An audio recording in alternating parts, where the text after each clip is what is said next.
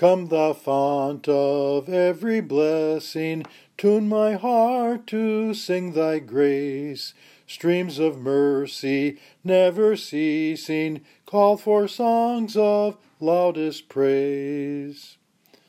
Hello, this is Pastor Don Jukum with reflections on one of my favorite hymns, Come, thou fount or fountain of every blessing.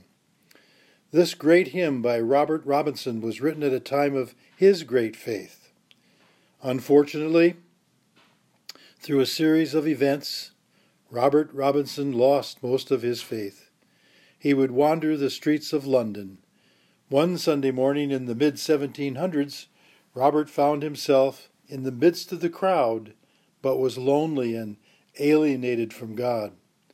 Nonetheless, the church bells, which are still rung to this day, reminded him of years past when his faith in God was strong and when the church was an important part of his life. Unfortunately, it had been years since he had set foot in a church. With no special destination in mind, Robert heard the clip-clop of a horse-drawn cab come up behind him. He turned to hail the cab, only to discover that it was already occupied by a young lady dressed in finery for the Lord's Day. Mr. Robinson, of course, waved the cab to continue, but the young lady called upon the carriage driver to stop. She said to the stranger, Robert, "Sir, I would be happy to share the cab with you." But then she hastened to add, evidently she was on the evangelism committee, "And would you be on your way to church?" Somewhat taken aback, and for reasons he probably didn't understand himself, Robert not only accepted the offer to share the cab, but also agreed to go to the church, for the first time in a very long time. As the cab continued on its way toward church, the two exchanged names. When Robert Robinson gave his name, the young lady responded, "Now that's very interesting.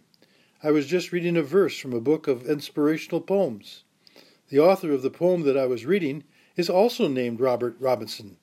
You wouldn't happen to be that Robert, would you?" Taking the book in hand, Robert looked at the verse. "Yes," said he, "but I wrote these words a long time ago. How I wish they meant the same to me today. I really should have known better," and with an animation that even surprised Robert, "how did I know that these two lines would come true? Prone to wander, Lord, I feel it, prone to leave the God I love." As he read these two lines, tears filled his eyes. Undaunted, the young lady replied, "But you also wrote these lines. In fact, you ended the verse with these words, 'Here's my heart, O take and seal it for thy courts above.'" Robert Robinson heard his own words anew.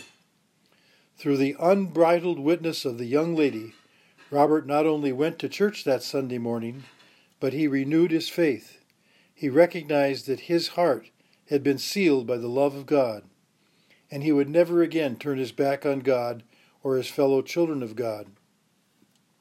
After he became a pastor, he didn't hesitate to share the testimony of the young lady who was bold enough to witness to him with his own words, no less. Perhaps someone needs to hear our witness, needs to hear our invitation to faith or our invitation to church. Whenever the situation arises, may each of us be as bold as the young lady and invite someone to join us in the faith. Amen.